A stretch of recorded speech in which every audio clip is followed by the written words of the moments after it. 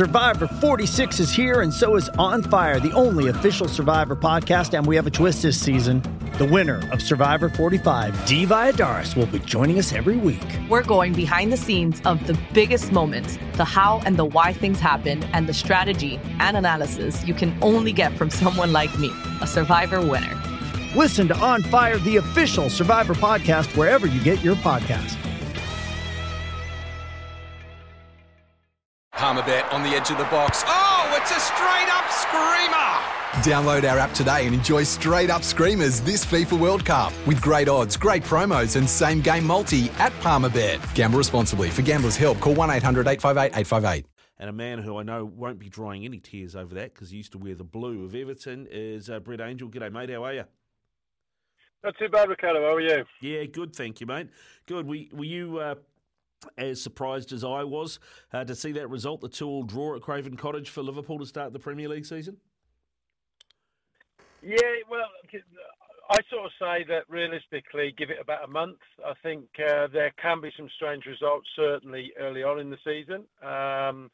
Yes, I don't think realistically, even though that Liverpool were having their first game of the season, anybody really other than diehard Fulham fans thought that they may get something from it. But as it was, I think they fully deserve to get something from it. And I think Liverpool were probably quite pleased to come away with just something at the end of the day. Yeah, I mean, they did have a few missing, not really key players, but probably a bit of depth has been the issue and what their options were off the bench with that. But, I mean, you talk about depth. Marco Silva, I think he's had 3 signings coming into the season, and he's talking about, needing 3 or 4 more. I think they've only got 3 senior centre-backs in the whole squad, and one of those has just arrived on loan from Brighton. They're a lot of people's favourites to go straight back down. Brett, what did you make of Marco Silva's team, the football they played, and where they currently sit? No, I think they equipped themselves really well. Obviously, it's their first home game back in the Premier League, doing a little bit of yo-yoing. That's what they want to sort of put to bed this season. It's going to be hard for them. I think that, if they can stay above it, they will consider that to be a really decent season. And if they keep performing like that, certainly, they've got good enough signs there. They've scored 2 goals. Yes, they've conceded 2, but you are playing what is considered to be one of the best Premier League teams. So I think in that respect, I think there's a few extra bodies probably needed from a depth perspective. And they know it's going to be difficult, but also likewise, I do feel that they will think that they can potentially finish that 4th from bottom and remain in the Premier League. Yeah, and that's the goal for a lot of these teams. Of course, the former Fulham boss, Scott Parker's now at Bournemouth. They were also up. They were also, I think, I must have listened to previews, maybe half a dozen Premier League previews leading into the season, and I think all bar maybe one had both of Bournemouth and Fulham going down, so another team expected to maybe struggle a bit in the Premier League this season. So again, probably a bit of a surprise, their result beating Steven Gerrard's Villa 2-0. Yeah, I think it surprised a few people, but I probably wonder where Aston Villa themselves are going to be. Maybe they will be where people think they may be, in that sort of top half of the league. But again, they've been a bit inconsistent last season, even while, Stephen come in. He's had a good sort of 3/4 of a season to sort of gel in, so he's quite aware of where they're sitting. And a result like that is something that was typical of them last season as well. They generally give what we call the top teams a real good go. And maybe against the teams that you're expecting them to go and get results, and certainly away from home. I think their home form, as it will be for Bournemouth, it's all to do with how good they are and how strong and consistent and what they can pick up at home, because invariably, certainly in Bournemouth's case, there isn't going, I don't think, to be that many away victories in the in the sort of 19 games that they're going to have. I think if they can win 3 or 4 away from home and then hopefully, have some half decent home form, of which that gives them a good starting point, I do think that they will struggle to stay at Bournemouth, probably a little bit more so than Fulham, but who's to say? I think there could also still be a lot of the clubs that were in and around the bottom last year still going to be in and around the bottom, the likes of Southampton and Brentford and teams like that I think Bournemouth will think that they could actually tag on and maybe get above. Yeah, it's going to be interesting. You mentioned some of those teams down there, Brett, but your old team. I mentioned you'd worn the blue from Merseyside with Everton. They started the season with a 1-0 loss to Chelsea. Might not look the worst result on paper, but really struggling for firepower. They've sold Richarlison. Dominic Calvert-Lewin, it seems, is out for about 6 weeks with some sort of injury. Rondon is the only fit striker, but he was suspended today. And Lampard seems to be fixated on buying more midfielders, which I don't quite understand. Had 2 defenders go off injured today as well. For me, Everton are a team that could be in that mix for anything from 18th to sort of 14th, 13th around there this season. Yeah, I wouldn't disagree really, because if you look from where they were last year, from what they brought in and what they've let go, you wouldn't have said that they're completely stronger. And so what would there be the reasons to a degree of them suddenly changing tack? And, last year they had a real strong start, and it was probably only that strong start that actually kept them up at the end of the day, because I think, had they not had that strong start, they definitely would not have been playing Premier League football. You look at it, obviously Calvert-Lewin has had injury problems all last year as well, which is a bit of a concern. He has been their main outlet for goals in the last 2 seasons. So that's always going to be a worry. I think it'll just realistically see that money that's been brought in for Richarlison, how that is spent. And if it's spent wisely, you hope that they can keep their head above water. I can't really see them doing much more than what they did last season at the moment, and as I said, you're right. I think they are another one of those teams that were struggling last year that I can't quite see at the moment being any further up the table. Certainly in the near future. Whether over 6 months they can start to build a little bit of momentum, but at the moment, their performances don't appear to be any stronger. Certainly that first one was no stronger than what they were providing last year, which was, only just good enough. What do you make of Frank Lampard as a manager? Because it feels to me like he's got a job like the Everton job because he's Frank Lampard, not because of anything he's done as a coach. He's still inexperienced in relation to, just years of practice. I think he'll get better. He'll get wiser. He'll get, and again, I think it's one of those. He took Derby in a situation and managed to make them a playoff team. They didn't quite make the Premiership in that regard. That's where he sort of cut his teeth a little bit. Whether then the next move was really, and I think that surprised most people purely and simply because it was the Chelsea connection. A former player then coming in and going, and then taking on the role as coach. Yeah, again, it was a big learning curve. There was limitations regards finances, had to work within those strict financial constraints, started to blood some of the younger players and gave some of those an opportunity. And to be truthful, they didn't do too badly in that situation initially. And then they started to struggle then. And obviously, Abramovich decided that this doesn't look good. We're not going where I want us to go. And obviously, Tuchel then came in and sort of took them on. So I think in relation to Premier League, I think Frank's still learning that craft, learning that trade, and finding it very, very hard because obviously there are limitations at Everton, as there were at Chelsea in his involvement as well. So therefore, then I think it's one of those where you sort of say the jury's still out. I think he can still find his way in achieving something with the Premier League team. At the moment, whether Everton is the right fit, with his inexperience and all of his learnings at the moment, it's a very tough job, because the difference with coaching Everton is there is an expectation level that's not expected supposedly at the Southamptons, the Brentfords and all of them. So Everton have been used to invariably being higher up the league and, working in that area, whereas at the moment they're a little bit, working in the lower reaches, and they're not happy as fans, and they're not happy, because results haven't really looked as though they're ever going to, at the moment, compete at that sort of top end, which is where they've always wanted to compete.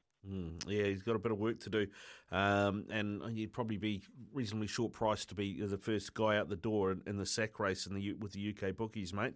Let's talk about a couple of other teams, Leeds and Wolves, two teams who I think will also struggle. Jesse Marsh, the American coach who came in and replaced Bielsa last season, he's replaced Calvin Phillips and Rafinha with a couple of American players that he used to work with in the Bundesliga. That seemed to have, on one games, it seems to have worked. They went all right against Wolves today, but they're another one who I actually have in my bottom three. I don't know if that's based on today, if I can back that up anymore. Again, first game always looks a little bit different after 38 games. It may not be the same. But look, Leeds, again, likewise, I think they're in for a hard season. They've got a little bit of finance back in, but they've also lost probably their two strongest players from last season. So you take them out. Again, it's about the spending wisely. The replacements that come in are obviously not of the same name level, but in a year's time, it may be different, because obviously when Rafinha came in, there wasn't that great much talk around him. Then suddenly he blossomed, and everybody sort of then gets a bit more of an interest in it. So they may be sort of underlying for the future, potentially moving down the path, as well as providing some real good substance in that. I think Leeds are very much reliant on their home form to try and steer clear, but I do think that they could be good enough. I do think that they, with the 3 or 4 teams that they were in the mix with, that we've mentioned previously, and the 3 teams that have come up, I think Leeds could realistically be at the top end of that bottom 6, I think, this season.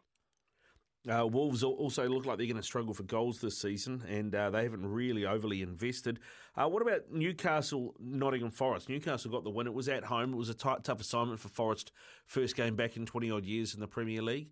But they looked just to set up to defend away from home. I don't know if they'll be any different at the City Ground. No, I think it's all... Look, I actually think that Forest are... a little bit more of a team that have been waiting so many years to get back in. I think there's a little bit of a change, obviously, in personnel that was needed anyway. I think from Steve Cooper coming in, they've certainly gone on the upward trajectory, which ended up with the playoff win. I actually think that they will be okay then. I think for me, they're the team out of the 3 that I thought would do the best of the 3 promoted teams. Again, their home form's going to be a big plus on that, But I think overall, are they going to be okay? I think they will be. Will it be clear? No, I don't think it will be. But I think they could be in that sort of 6th or 7th from bottom position, whatever points that would mean, or would that bring. So for me, Forest, I think they'll be okay, Forest. And Steve Cooper, as a coach, I think will also get more out of them as well, as he's proved when he's come in, what he did at Swansea, and obviously what he did at Forest from where they were to where he's got them now. Yeah, it's a good call, actually. And they are a team that has a club that has spent a lot of money too. They've got 12, I think, new faces in, so it might take them a little while just to gel all of that together. What about the North London clubs? We saw Arsenal beat Palace 2-0. Not super convincing, but Palace aren't a bad side. And Spurs trounced Southampton 4-1. Are Spurs a team that can break up the duopoly of City and Liverpool this season? I fancy them to be the ones that get closest. I don't know whether they'll quite get there, but I do think that they have moved under Conte into a little bit more of a serious consideration to maybe moving or getting closer to the top two. Arsenal, actually, I'm quite impressed about what they do and how they do it now. Yes, look, don't get... Crystal Palace at Selhurst Park are a very, very difficult side to go and beat, regardless. And I think, yes, it wasn't silky soccer, but I thought it was a very professional performance Arsenal put out against them. They defended really well. Goalkeeper did really well when they needed to. And they got the goals when they needed to, in whichever form they managed to get them. But again, for me, it was a professional performance. And it's places like Palace where you do actually, and if you go there as a top team, it's a very difficult place to go and get a result. But to get a result, shows that the group's moving in the way that he went. And I think Arteta, if we take this time last year, 3 on the bounce losses, it was all doom and gloom. Bit by bit, they are in a hell of a lot of a different state now than they were 12 months ago. Yeah, they are. They've definitely turned things around, got a bit more steel about them, Brett. Let's have a look at tomorrow morning's games then. United take on Brighton. United look a little bit light on firepower. Martial looks like he's going to miss the game. Ronaldo's only had 45 minutes of pre-season football, so I'm not entirely sure what that team is going to look like. The draw at 375 looks tempting, should we say? Yeah, look, Brighton, if they continue in the vein that they showed last year, they were a very difficult side to beat, home or away. But more so when they came away and played teams, draw was very much on the cards. I think they drew something like 8 games away from home or something such as that, which, as I said, shows that they're a difficult team to beat. They changed the way they tried to play. They didn't go so direct. Graham Potter has made them a very cohesive unit on the ball. And Man United are still Man United, but again, I think they're still not quite where they really want to be. And I think that's still good. I see that as very much a work in progress, very similar to where I think Arsenal were this time last year, where, people are hoping that it works, but don't really know. But for me, obviously, they have to improve on the season they had last year, purely and simply because for them it was absolutely awful. So I can't see them breaking into the top 4. I think they have to make sure that they make Europe again, but I don't see them at this moment in time breaking into the top 4. What about Leicester, Brentford? A lot's been made of the fact that Leicester haven't bought anybody in this transfer window, and they've got Chelsea sniffing around Fofana and Newcastle sniffing around Maddison.